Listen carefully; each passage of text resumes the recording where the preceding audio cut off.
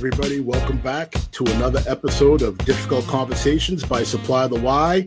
This is the season 4 finale, and we are ending about as high a note as you can end.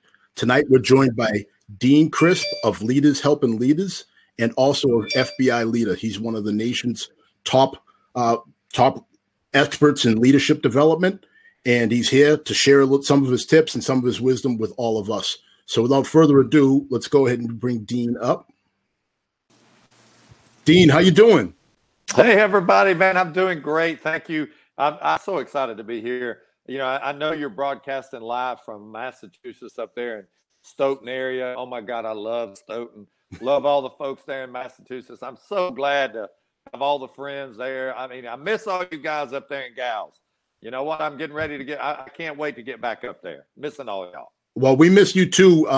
You know, your name, all I had to do was mention your name in the building and people just lit up with joy with all the nuggets of great information that you gave us, all the tips for leadership and all the things that you've taught us, that not just for police work, you know, to improve people's home lives, to improve people's lives beyond police work. And for that, I thank you. You know, that's what happens when you get old. You know, as you get old, you mention your name. He's like, yeah, I know who that old dude is. You know, that's scar tissue, right? But I mean, what a pleasure. I mean, I really appreciate all those nice things you said about me. It means a lot to me. But you know, it's all about making better. I know what it's like to truly suck and not be good at either a leader or home or wherever it is. So I want to try to help people get the best they can be, man. I mean, that's what life's all about, isn't it? Like squeezing every moment out of life. You know, if you don't do that, you know what? I have this old saying that says, you're going to be dead a hell of a lot longer than you are alive. So you better take advantage of it, you know? So we're going to get back to that sucking part, because we're going to want to hear all about that. But in the meantime, tell us what you've been up to. You know, how are you enjoying retirement and how are you staying busy these days? Well, you know, I retired from active police chief, and I was the chief for like 17 years. That's a long ass time to be a chief, no doubt. And, you know, I just decided to do something else. And I kind of like spent the last number of years as a chief trying to grow future leaders. And that kind of stuck with me. You know, it's like kind of defining what you want to do in life. And so I really kind of find a passion in doing that. So I've been out teaching on the road. My life's been three things. I've been a practitioner.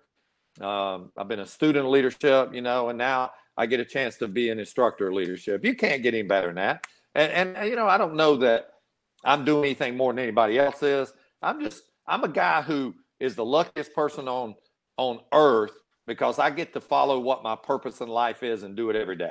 It just don't get any better than that. So that's me. I mean, that's what I've been doing. So that's about it. You know, just that's it, huh? Yeah, that's it, man. I mean, you know, seriously, I'm in Houston, Texas this week teaching for FBI Leader. You know, I'm still teaching with them as much as possible. I started my own company about 3 years ago, not with anything with FBI Leader. I love those folks. We have a great relationship. I teach with them. They call me all the time. I call them. It's a great relationship. I just felt like I wanted to do more. And you know, if you talk about growth, you got to grow yourself, right? You can't just continually do the same things every day, you know? So I kind of figured the classroom, I get that, but I think there's more to after the classroom.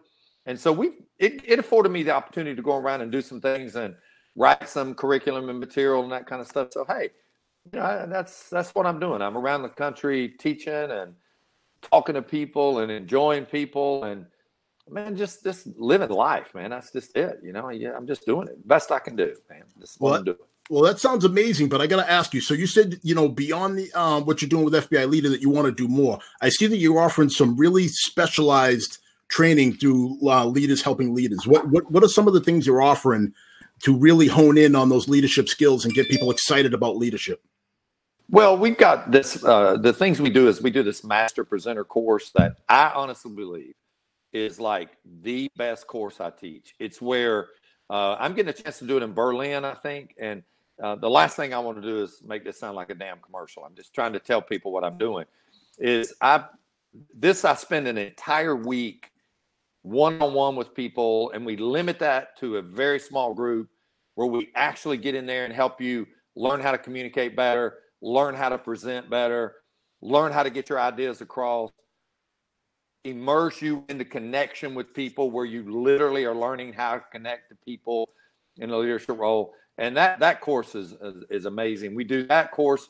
And after that course, we offer a 21-day challenge to everybody who takes that course, where we actually spend 21 days with you in a group where we are posting every day, talking to each other, having 2 Zoom meetings a week, where we are literally showing you how to be that master leader and presenter. So that course is really good. We got an intentional leadership course where we dive into understanding your why, the purpose, that kind of stuff. I do a warrior guardian class because, with the current environment in policing, we cannot afford to be warrior mindset totally. We have to have a guardian mindset. We have to have that mindset that we're servants of the people. We're not there to do anything else. And in that, we got to be warriors. And don't get us wrong now, when you got to be a warrior, we're full on. But most of the time we spend doing guardians and doing stuff like that. I just wrote my second book, Essential Leadership Lessons. It was a rewrite of the first book because I just learned so much stuff about leadership. And I wanted to update that, And I'm one of those people that when I don't know how to do something, man, I try to figure it out. And then I try to write it down to make it simple so that it's simple for me, because I got one of them simple brains, I got one of them brains that's kind of like, if I understand it simply, then, man, I get it. And so, that's what I've been doing. But the most important thing is, all that stuff aside with the classrooms, is the relationships that I'm making across the country with people and the interaction that I have with people. And I really, Dean, it's kind of like this. I get a front row seat to the best show on earth. I get a front row seat to people actually making a difference in people's lives every day. Now, if they'll pay you to do that, sign up. That's all I'm going to tell you, because that's what it's all about. That front row seat to history and to where we're at, and to see law enforcement. In my personal opinion, this is the most exciting time in law enforcement in the last 50 years. Oh, you got to talk more about that. Go ahead. Why? Well, because the opportunities, man, as a leader, you don't get the opportunity to determine future direction. What you generally do as a leader most of the time is follow other people's direction. You don't really ever get a chance to design things. Yeah, some of it might work, some of it might not. But oh my God, what an exciting time in law enforcement, to where you can literally start forming the landscape of the picture, man. You're painting the picture of the future. You got to be kidding me. It's the most exciting time. Is it challenging? Yes. If you don't got your seatbelt on, get the hell out. That's what I say. Because this is time for people that are tough. They're going to hang in there and come to work every day expecting to change people's lives. And to me, when are you ever going to get an opportunity to paint a picture that you get a part of? When are you going to get that chance? Most of us are following other people's lead. Well, Dean, this gives me a perfect opportunity. I'm going to devil's advocate you a little bit now. So you said this is the best time to be a leader in law enforcement. So what if I were to tell you that I am leader XYZ, and I say, well, that sounds good on paper, but I got people looking to transfer. I got people resigning. I got people that don't want to go out and do the job anymore. What would you say to those leaders about some of these very real and valid concerns that they have going on in their agencies? I get it. It's not easy. I'm going to tell you something right now, and I want everybody to understand this. Leadership is simple, but it's not easy. It's very complex. But you know what I tell you? Refocus your leadership. Refocus your mindset to understand that the days where they were, they're gone. We're never going to return to those days. Listen, I'm going to tell you something. And your listeners out there are going to look at me because, I'm old. So, I get this. In 1978, I came on started in law enforcement, 78, 77. I was issued a damn slapjack and carried it for 10 years. Now, I heard that if you hit somebody with that, you knock them out. But I don't know if that's true. I'm just saying. That's shit I heard. It was a different time, Dean. It was a different time. Okay. But you actually could go out there and it was like you fought every day. You enjoyed the atmosphere of policing. But hell, that changed. We have to adjust to that. And then you come into the Rodney King thing. And then we get our stuff together and we're like, all right, we got to fix that. And then you fast forward to another instant. Then you fast forward and then you fast forward. Listen, the world is changing literally before us every day. As a leader, you got to refocus. Now, here's what I'd say. Don't focus on the money. Don't focus on the benefits. Focus on the leadership servant mindset. If you're not in this to be a servant, find you something else to do. This is truly the time in law enforcement leadership where being a servant is tested every day in everything you do. Talk to me more about the servitude aspect. Well, I mean, you don't get in this. I understand the pay's good. Now, you guys in Massachusetts, when I say don't work on the pay, y'all get paid more than anybody in the country. Don't go there. I mean, let's be honest. Cost of living. Oh, my God. Cost of living's crazy up here. Oh, my God. You got a poor cop in the South down here where I live. Man, we're making, $40,000, $50,000 a year start pay. You guys are six-figuring it all day long in Massachusetts. Dean, you can't buy a pile of sticks up here for less than $250,000. $250, dude. Where I live, you can't buy 1,000 square foot house for $300,000. I get it, but up there, I'm not fighting it. You guys deserve it. Okay. I'm not fighting that y'all get paid. Listen, we should all get paid like you get paid. But the point is, ask yourself this as a leader. So are my people more focused on what we're trying to do as leaders and try to provide service to the community? Or are we more focused on our pension and our second jobs? You just got to keep it real, right? This is tough conversation, right? This is what we do, difficult conversations. This is gut check time for all of us in leadership. This is when we put our leadership into focus, and guys that are going to leave, wish them well, move them forward. But if it wasn't this time, when was it going to be? So for me, we're seeing a lot of people cut and run, but you can't win a baseball game on who got traded and who quit. You got to win with the players you got. And so we got to refocus what we do, man. We got to go back to the core of what police service is. And that's connecting communities, allowing people to live in civil order, allowing people to go to the grocery store free of being mugged or raped or robbed, and quality of life. That's what we got to refocus on, And listen, that's the difference between experience and wisdom. There's a lot of difference there. People who are experienced got good ideas and stuff, but people who have wisdom, they're the ones who see this is a great time to be in law enforcement. You don't ever get this opportunity again. This is like the playing field is changing right before us. What do you want, dude? You're a leader. This is part of the game. Seriously. All right. So that sounds all well and good. So I'm going to go back to Chief XYZ again. So I am Chief XYZ, Lieutenant ABC, whatever. But Dean, that sounds well and good. But how do I connect with these young kids? They don't speak our language. They don't have our work ethic. What would you say to me? Like, how am I supposed to get these kids to want to work and do the job the way we did? No. Okay. All right. So let's be honest. It's not their work ethic. It's the leader's lack of ability to inspire, to connect to them with what works. Okay. So let's talk about work ethic. They will work. They're going to be a hardworking group, but they got to connect to what they do. They're not going to just come do it because you tell them to. There's two ways you lead. You either inspire people, or you manipulate them. When you manipulate them, it becomes forced leadership, which creates a disconnection on a major level to anyone. So I'm not telling you that the workplace is inspired every day, but I'm telling you right now, as a leader, you ought to be providing. The number one thing is direction. The number two thing is inspiration on joining together, creating a synergy of understanding what our job is. I'd be willing to bet that 90% of the cops you would interview or talk to don't know why they're doing this job. They can't tell you. Now, they can come up with something, but in terms of really what their why is, they don't connect to that. This generation, you know what the biggest problem is, Dean? They're holding us accountable for our leadership, and we don't like that sometimes because they're forcing us to be better leaders, and we're like, do what I say to do.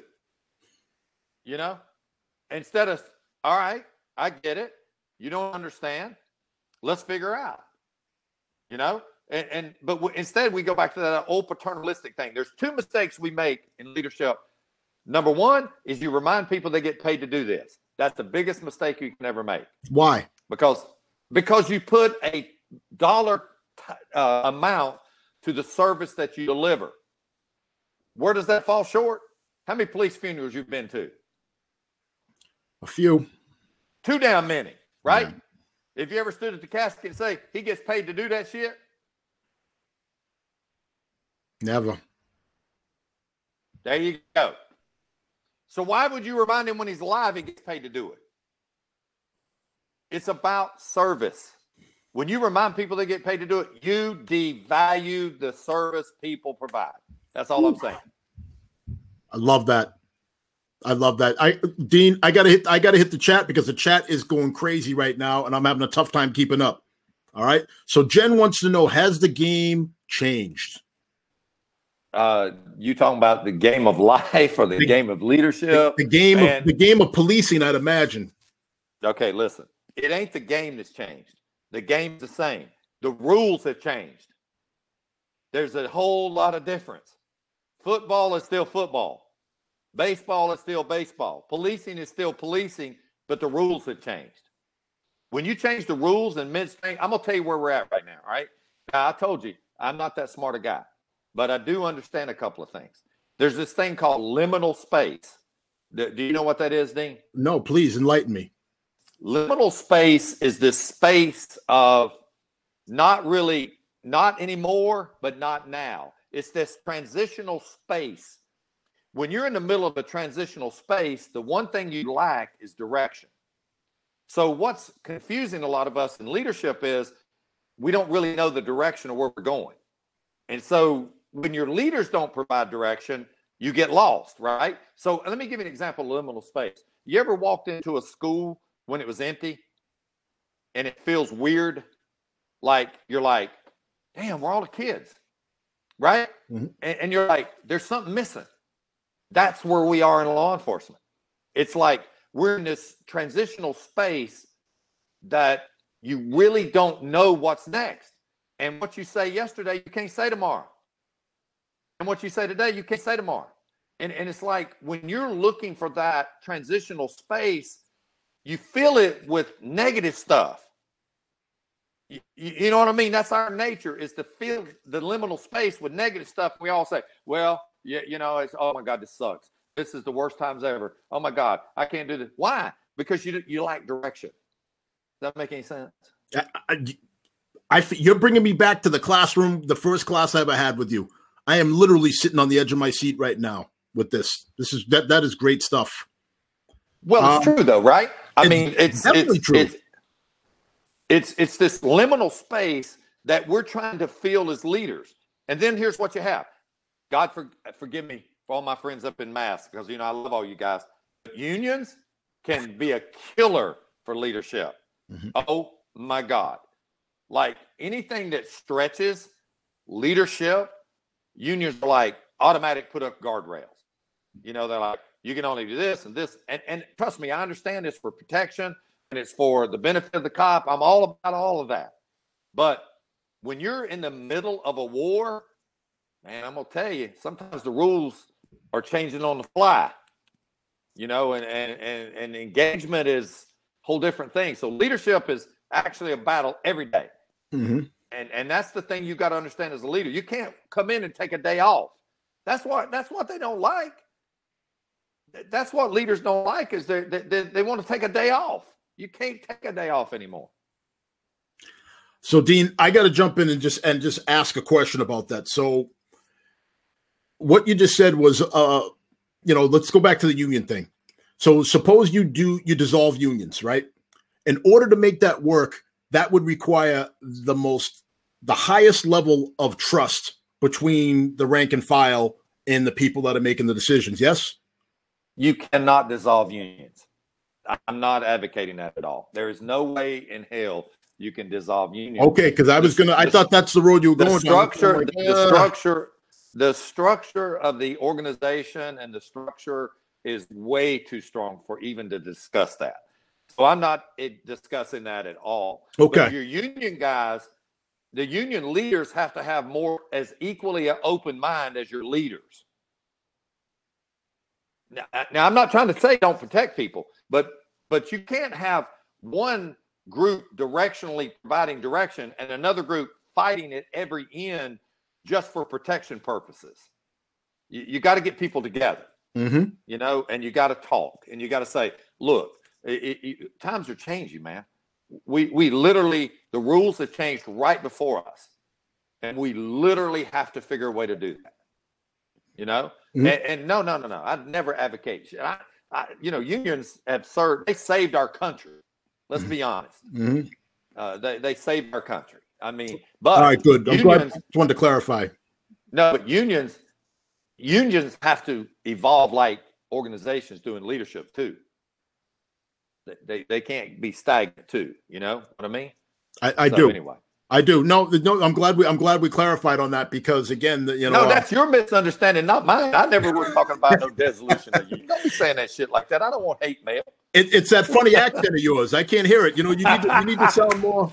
You got too many R's and whatnot in your vernacular. I want you to understand something. I am a Southern Northerner. I have been adopted by Massachusetts as an official member of Massachusetts Police, and don't you forget it. Well, you know, we do love you, and we do invite you up to share our chowder. But you know, if I'm reincarnated ever, if that ever could happen, I want to be a Massachusetts. I want to be a Massachusetts cop. All right, that's what I want to be because that's me. I'm a Southern Northerner. I love all these guys up there, man. They're just tremendous. I love them. I will say there's nothing like New England in the fall. So hit chat a little bit. So we have Jacob says, find your why and start with your why. Ed says, we try to put finite rules on infinite game. It's always changing and it never ends. Yet we don't. I'm digging Edward's comment right there. And all right, let's get into that. I'm sure that what he's referring to is Simon Sinek's book called Finite versus Infinite Game. I don't know if you read that book or not, but what that does is it says that leadership is an infinite game, but most people play it with a finite rules. And where he goes with that is he says that, and it's really a brilliant kind of way of looking at it. It's kind of like a baseball game is a finite game. It has a beginning, a middle, and an end. But like leadership really doesn't have that. It continues on. I'm going to say something right here, and I want people to understand this, okay? If you want to really be a real good leader, I'm telling you, if you want to be a really good leader, this is the thought I want you to have. I want you to think about leadership beyond you because you will hand these people off to somebody else. And if you will think about leadership beyond you, you'll start playing the long game with people, not the short game. I love it. Now, really quick, you brought up long game, short game. Those are terms I love. Talk a little bit about the importance of understanding the difference and how to appropriately set goals for each level, the long game, the midterm game, and the short game. Well, I got a whole different spin on that. I think that's the biggest mistake that leadership makes across this great country is looking at goals. And I think you should have goals. Don't get me wrong. And you should set things, parameters where you want to go, and you should set expectations for people. But listen, I've learned a long time ago that one thing, you can never reach anything without the effort and commitment. So instead of focusing on the goals and the results, you should focus on what it takes to get there. Does that make sense? Mm-hmm. So it's like performance evaluations. You'll say to somebody, I want you to be really good, or I want you to get better, or I want you to get good at this.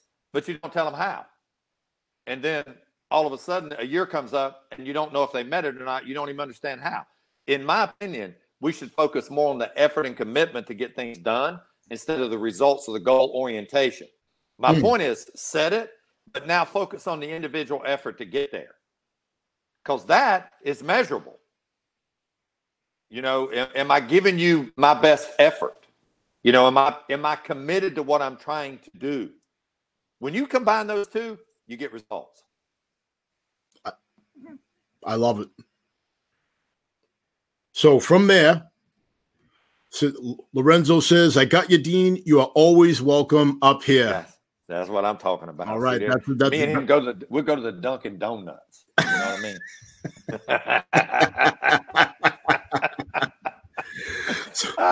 So Jacob shouts out The Infinite Game by Simon Sinek, and he is co-signing what you said, Dean. It says it is another great book.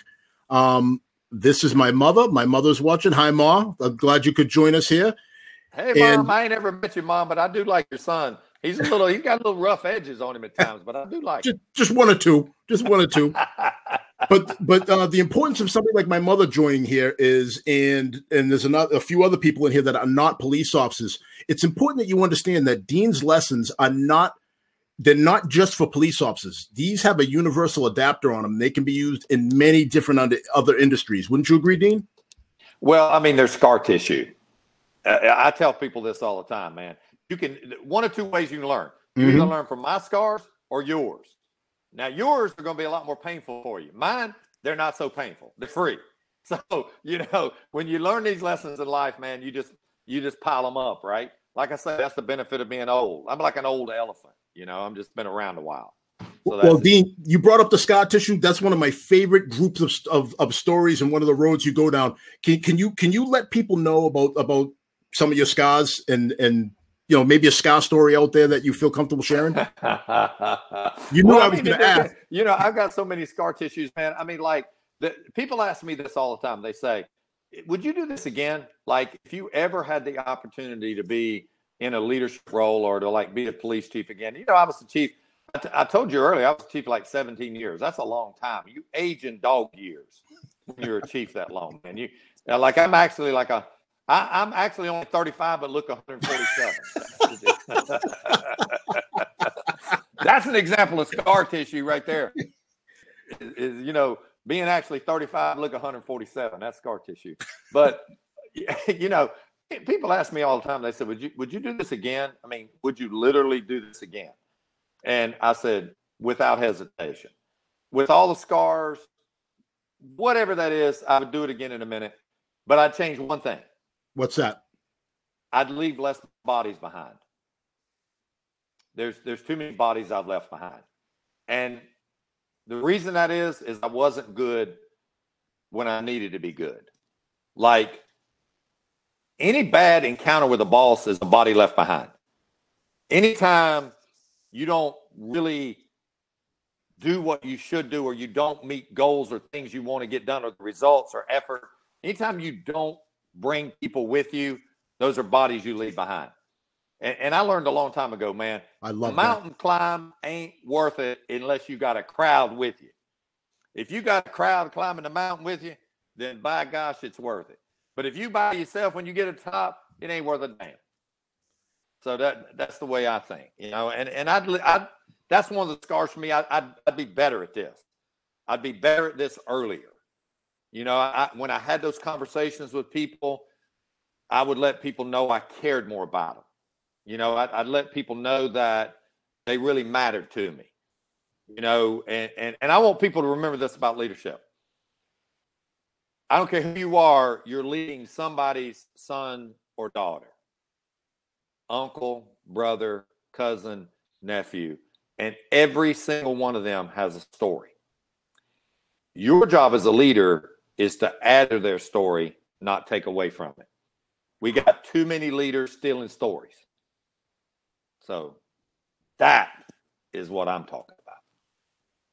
I hope somebody out there is taking notes, because I don't have the ability to take notes because I got to be present in this conversation. If anybody out there is taking notes, make sure you send them to me, because I mean, there is all kinds of little nuggets of gold being dropped right now. That's a good issue. That's a good issue, man. But everybody, you think about it. You run into anybody tomorrow, they got a story. Mm-hmm. There's two things people want every day. Number one, there's two things they want out of a leader every single day. Two things. One, do you care about me? That's the number one thing they want to know. Do you care about me? You think about it, Dean. How many bosses you ever encountered you didn't think they cared about you? You don't give them a minute. You just, yes, sir, no, sir, do what you got to do. But if you think they care about you, you'll do anything for them. That's a fact. One. If you think they care about you, it will motivate them And I wish I'd have done a better job at that, letting people know that I really cared about them, but that's on me. I got to do a better job of that. The second thing is everybody's on the path to somewhere. When you get up in the morning, you're on a path to somewhere. And the thing you want to know from your leaders are, how are you going to help me get there? That's the two things you want to know every day from your leaders. Do you care about me? And how are you going to get me to where I'm going? That's it. I love it. I'm going to hit the chat real quick. We have a lot of questions popping up. So Demetrius has a great question. He wants to know, how do you play the long game with those who don't share that idea? Well, that's an interesting question. It's a great question. And one of the biggest problems with leadership is, I want people to think about this for a minute, all right? Look at leadership in terms of a bell-shaped curve, like that. And you got 10% on this side and 10% on that side. Well, this 10% is awful. This 10% is great, right? And then most of us fit in the middle. Okay? You agree? I do. Okay. The problem with the 10% that's awful is they dissuade the 90% to change for them, instead of us focusing on the 90% good. We spend way too much time with the 10% that are not. And those are what I call evil. They're what I call arsonists in an organization. Like, they literally run around every day with a match starting fires, and we spend a lot of time with those people. Now, here's the thing I would do. If I'm going to get someone to follow me, the first thing is I got to get them to believe in me. Like, they've got to be able to know I care about them. They got to believe in the direction that I'm giving them. Now, that doesn't mean that they have to always agree with it, but if they know that I care about them, they'll follow you in direction. So, in my opinion, everybody has a point where they'll jump off. So you got to drive people and move people forward, and where some jump off, they're just going to jump off, and what you got to do is try to help that other bunch. Like I said, leading with a group and getting people to believe in it force multiplies your leadership. And that's where people don't understand. They think leadership's two things: an individual effort and a singular event. None of those are true. Leadership is a group effort, and it's a process, not a singular event. Awesome answer, Demetrius. I hope you appreciate that answer. That was a $5,000 answer you got right there. So that was. Oh my God! How about a nickel? So you heard it. You got to hear it. Supply the Y for free, brother. So I hope you enjoyed it. So moving on from there. So Jacob, he invites you to Harvard University, the esteemed Harvard University, to do some training. So I'm sure that he can. Jacob, I will help you collaborate and set something up with Dean. I'll connect you on LinkedIn, and then you can and set something up over there if you're interested in coming back to Boston, Dean, for that. Hey, listen, I've already been to Harvard, not of the North, but the Harvard of the South, my community college. That was the Harvard of the South down here. So I would appreciate going to the Harvard of the North. Hey, can I get a free T-shirt when I come up there? Because you know how that is. Jacob, I think you can make that happen. I'll talk to you about negotiation strategies. We're done here. When I graduated high school, I had 261 people in my class, right? Mm-hmm. And I graduated 249. So what does that tell you? See, I'm testing. Go ahead. I said it tells you that sometimes it takes a little bit more to find yourself. I was in the very bottom third of my high school class too. And look at us now. No. This, you know what it tells me? It was 12 dumber than me. So I'm gonna tell you, that's what it tells me. So I'm the dumbest one. So when you have that mindset, the sky's the limit. So John says successful leadership should be measured by the agency's success after you're gone. All right, that's that whole legacy piece. That's a good point. Sean says it's a great conversation with another true leader in Dean. All right, so we'll that's nice. A lot of love there. All right, preach on. Well, you know what? I want to make a point about it when he says measured by the agency when you leave. Mm-hmm. Listen, that's kind of like that's a tough one, because you could literally get a status quo leader or a leader that's not really up to the challenge, and they can move people backward really quick. And, so it is true, sustainable leadership through, your past you in terms of your legacy. But you got to remember that sometimes people can really sabotage your leadership after you leave, and they can do it really quickly. Yeah. And no doubt. They can do it really freaking quickly. It can go from a really good place to work to a shitty place to work like overnight. So all right. I'm just saying. So in all fairness, so I definitely see that point, because that's a fact. But at the same time, and I think the spirit of that comment was about, if you were truly inspiring people and you were truly crimping people along and bringing and develop them as leaders, then that should carry over after you leave. And that at the Absolutely. end of the day is the goal, is to replace yourself with somebody that you've crimped along, right? 1,000%, man. I get it. I just want to make sure that people understand. It's this thing I call. I made this thing up. Now, I make stuff up all the time. There's this thing I call the illusion of success with leadership, and a lot of times people get caught up in the illusion of success. And the illusion of success as a leader is that you have to believe leadership immediately. Like, once you have leadership happen, that you think you see instantaneous results, right? So that's the illusion of being a successful leader, is seeing results that occur like that. And sometimes we get caught up in that, and we don't really realize our impact until we're gone. And so the illusion of success, I would tell anybody, don't get caught up in worrying about seeing success right away as a leader. Leadership is truly a grind. Leadership's a grind. And when you do leadership as a grind, then you've got to be in for the long game.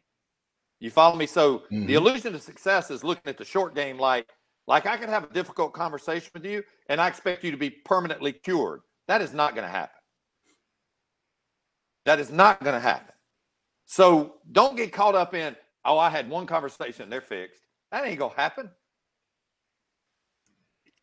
Play the long game. So don't get caught up in the illusion of I have to see instantaneous results. I hear you. And I had a guy that I literally worked with that I thought literally did not like me. I mean, that was never in the game. They were in my out group. They were always fighting everything I was doing. And I thought, lost cause. I swear I saw them like 5 years later. And they came up to me and said, Chief, I know you and I didn't get along that great, but I'll tell you one thing. You showed me a lot more than you ever thought you did. And I learned so many life lessons from you. And I'm way better for us to work for you than I was for not working with you. I was like, oh my God. Because I'd given up on that person. That was my illusion of success. Don't get caught up in that. All right. Grind it out, move it forward. Great answer. So we got another question here. This is a little long, but I'll try to sift through. So how do you, excuse me one second. So how do you reply to folks that may have poor work ethic and others that do put in the time and do the job? The good employees that look and see the employees that get the bare minimum get the special assignments or leadership role. I knew this was going to come up. So when you have somebody who might not be able to cut it on the street, but you don't really have the ability maybe to part ways with them, now you kind of grease them into a specialized position that might be a little bit easier than say a patrol position. So how do you handle those those type situations, and what do you tell leaders that do that and subscribe to that? Well, I mean, that anytime you're moving chess pieces around, you're going to have to make difficult decisions sometimes. And sometimes you move people for the benefit of the organization because it really, you can't be exposed in your critical areas. Does that make sense? Mm-hmm. And as a leader, sometimes it's like, you remember the kid, you play baseball, right, Dean? For a little while. I'm more of a contact sports guy, Dean. Sorry. Oh, I see. You're a football guy. Okay, I got basketball, football. Yeah, and I've seen your Facebook posts, and I love those about you and your I saw you in that high school football uniform. Oh my God, dude, you were studly. I mean, like you were looking good, man. So, about 80 pounds ago, Dean. Well, I hear you, man. No kidding, right? So it's kind of like, to the people who are doing the job and the people who are working, the one thing leaders have to realize is you're never going, when you don't handle people that don't belong in positions, and you don't handle conflict, and you don't handle things that need to be done, it takes away from your leadership. I mean, it definitely takes away from their enthusiasm and your leadership. It's kind of like this fair and equity thing. Like, why do I do this if I'm only going to get this, and somebody who has less effort gets this? Why should I do that? That is a really hard question. So what I would say is that leaders are going to make decisions sometimes where they're going to minimize their risk. And it's like, we do that all the time in coaching too. Like, we got a kid, we don't want to cut them and we don't want to get rid of them, but we have to reward them sometime by giving them something that doesn't seem like they've earned for the benefit of the whole team. And that really sucks at times. It's like putting a kid that should be a right fielder because they can't play, and you move them to a good position somewhere else, and everybody gets mad because they're not that good. But sometimes you have to take, as a leader, you have to do that, because like where you guys come from, the unions are going to protect that person, and they're not going to let you, you know what I mean? It's just, you got to do what you got to do. You understand what I'm saying? Now, the problem is expecting people to like it, because there's no way to make chicken salad out of chicken shit. That's a fact. I'm going to come back on you, though. I got to come back on you. So it's what's best for so I hear you. So from the global view, looking down at the organization, you feel it's what's best for the organization, right? Is that what you're saying? No, I don't know the situation. I'm just saying sometimes you got to do it. Right. That's what I'm saying. Like the person that's making the decision, they feel like they have to do it because they feel it's best for the organization. But people that are on the lower end, like I've been most of my time in this law enforcement game, I've been a patrolman. And I can tell you right now, it often has the opposite effect. It sends a horrible message to your go-to people, because now they're stuck, especially in smaller agencies when there's less opportunity for growth. If they see someone get greased into a position that maybe they didn't earn, that sends a horrible message to the people. Like, I come to work every day, I do the job, you have tough assignments, I jump up and take them, I do the extra, and this person just jumped ahead of me. So sometimes, I'm just telling you, there's a yin to that yang that needs to be considered. Absolutely. For people that want to do that. And the only answer I have to that is that's an age-old problem everybody deals with, and there's no magic answer to it, because people are going to see that and they're going to be nastily impacted by it.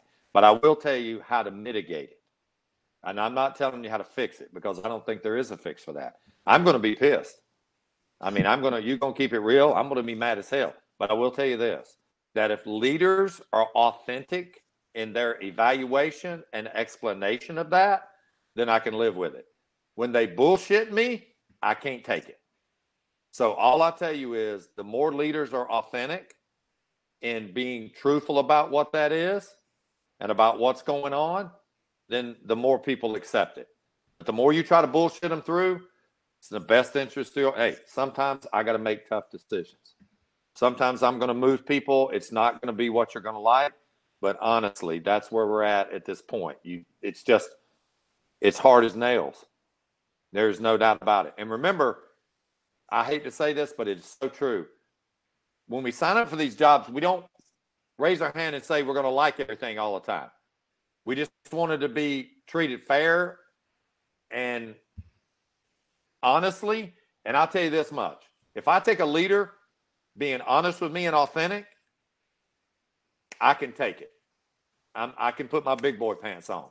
But if I take one bullshitting me, and here's what has killed you.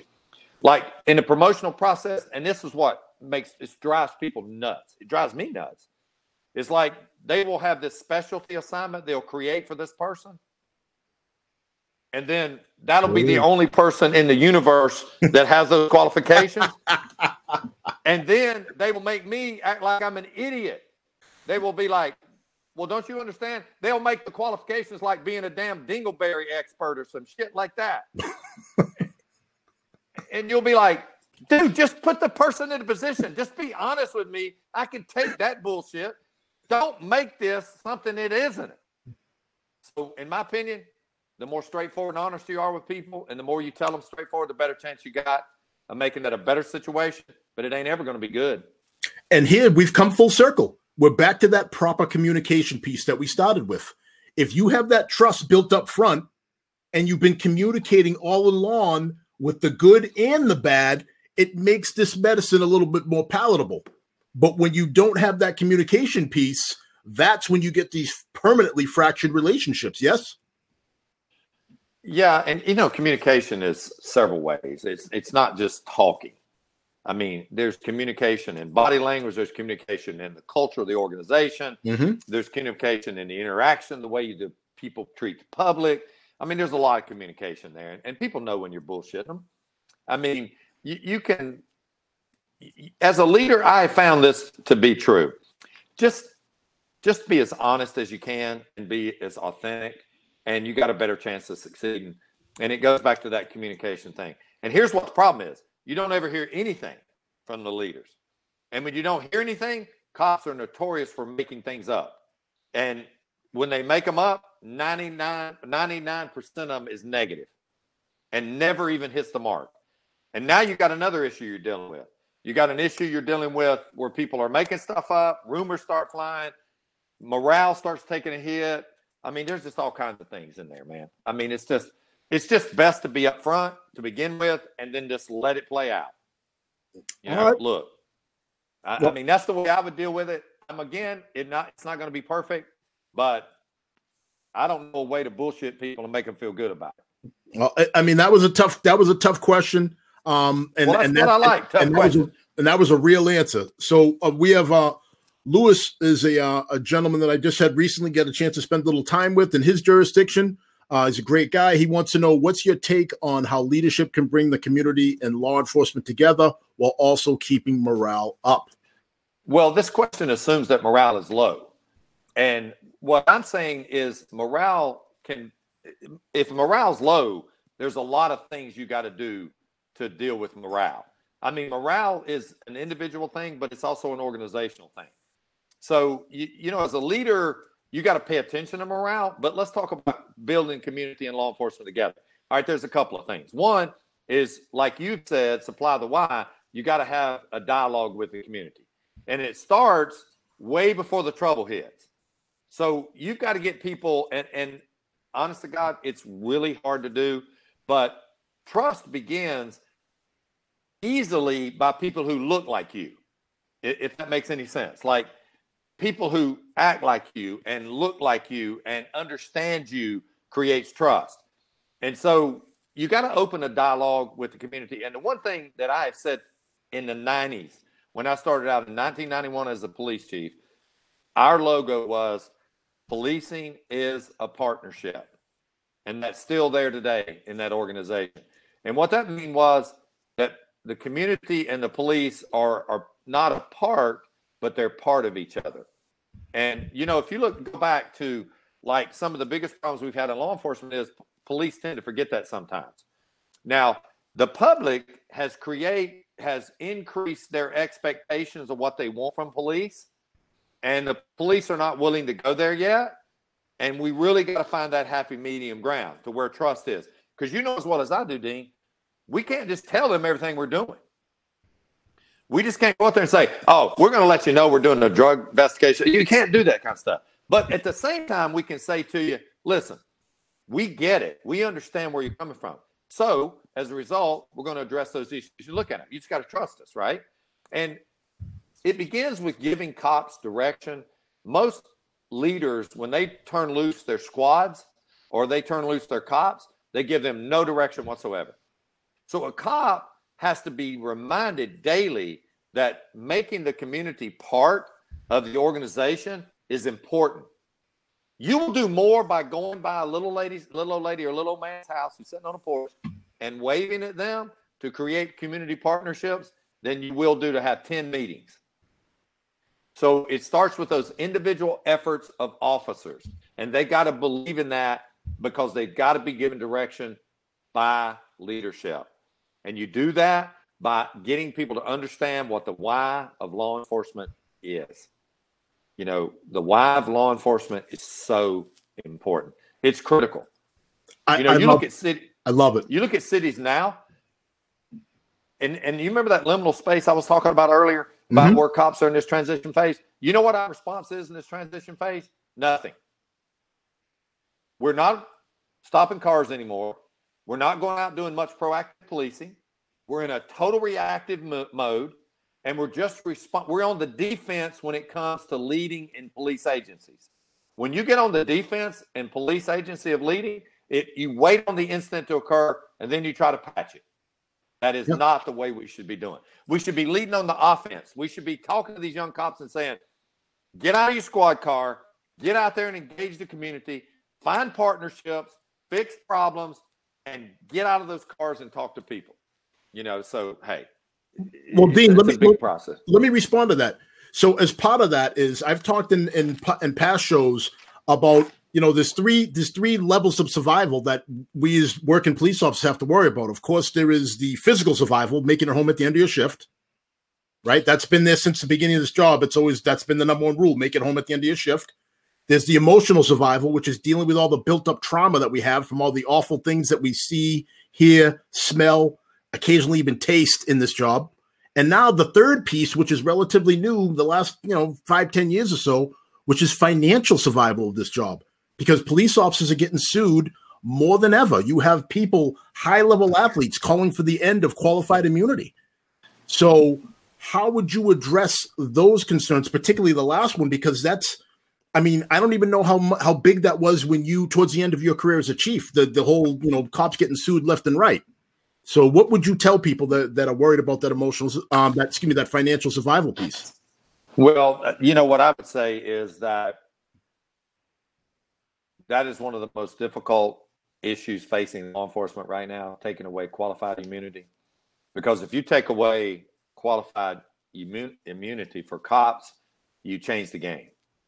And now every cop is going to have to provide their own attorney and provide their own financial resources to protect themselves from civil litigation.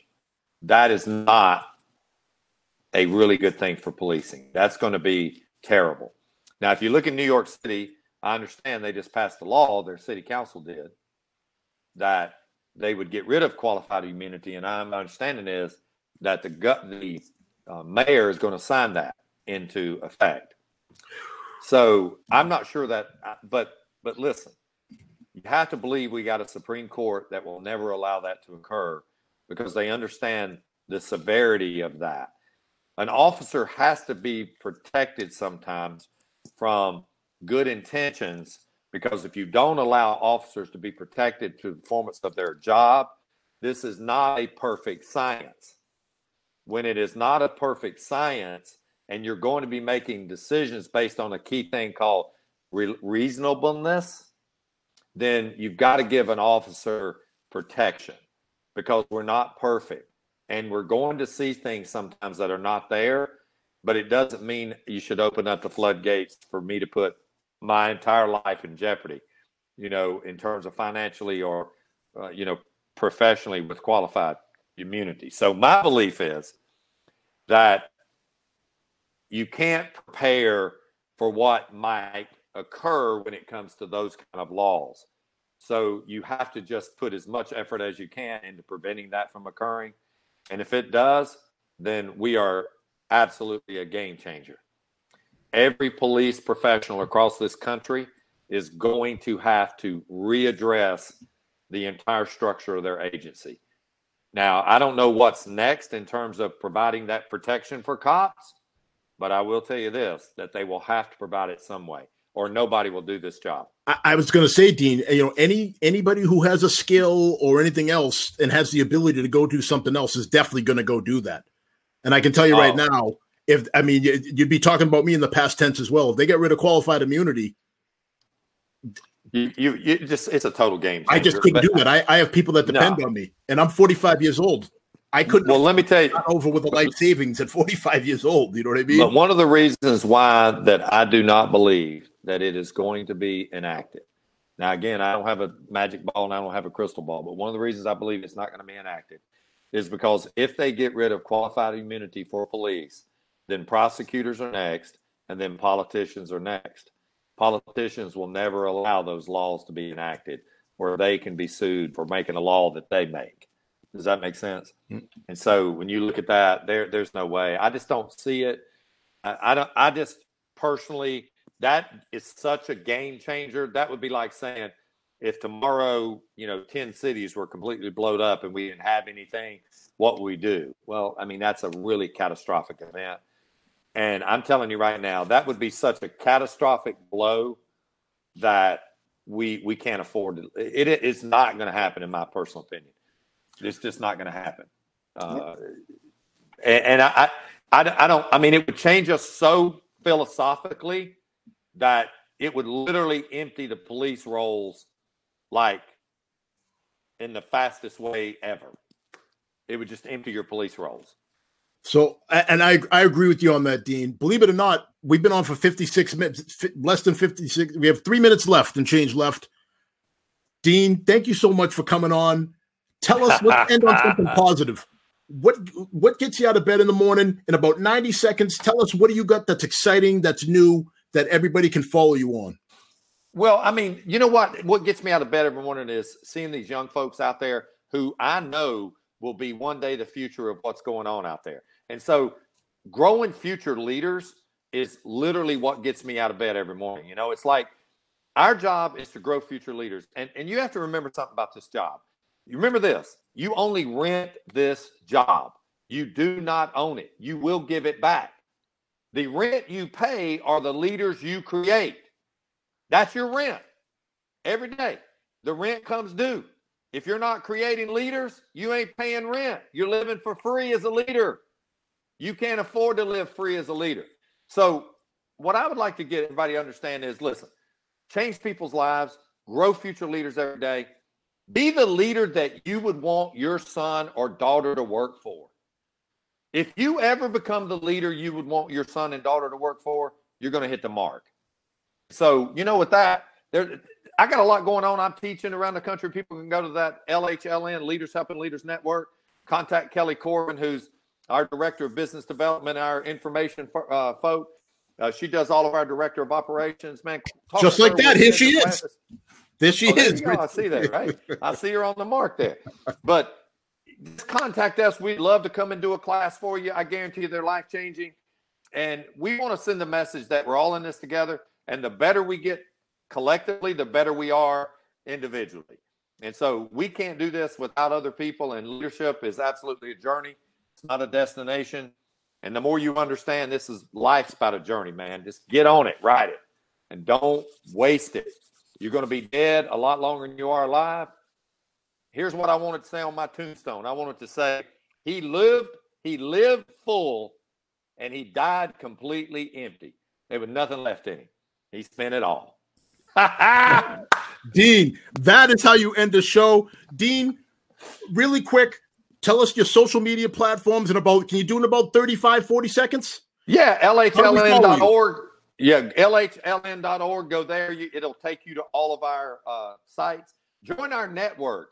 We have a network of people that we try to tie people together and mentoring all across the great country. We try to get you with somebody that hook you up somewhere, or somebody you might know, or somebody you don't know. We try to do that mentoring thing. That's us. We think there's a lot more past the classroom. The classroom is only the beginning. Let us help on that journey. You help us. You help us create leaders across this country. And so join us on Leaders Helping Leaders Network. I want to thank Kelly for all the work that she's done and all the stuff that she's doing. Amazing. Couldn't do it without her. And I really do appreciate all you folks out there. Thank you for joining me, man. What a way to end the day. I taught all day, but I'd teach again. I'm going to find somewhere to teach. I'm going downstairs. I'm going to teach. I'm going to hold a class downstairs somewhere. Well, Dean, Dean, thank you so much. Everybody, what a way to end season 4 of Difficult Conversations by Supply the Why. We're going to take a little time off. We're going to revamp some things. We're going to get a little bit better. So when we launch season 5, we're not going away forever. I saw some comments. People think we're going away forever. We can't do that. There's way too many more of these conversations that need to happen. There's so many more people that I need to introduce you to, and there's so much more that we need to do out there. So again, thank you everybody for tuning in. Thank you for watching. If you like the show, please follow us on all your social media platforms down at the bottom of the screen there. Like us on your podcast. Check out Dean's book. Again, thank everybody so much. And if you like this episode, do yourselves and your friends a favor and share this with everybody in your social media networks. So again, everybody, thanks for taking time away from your families to check us out. And as always, #SupplyTheWhy. We'll catch you in season 5. Good night. All right, man. Thank you.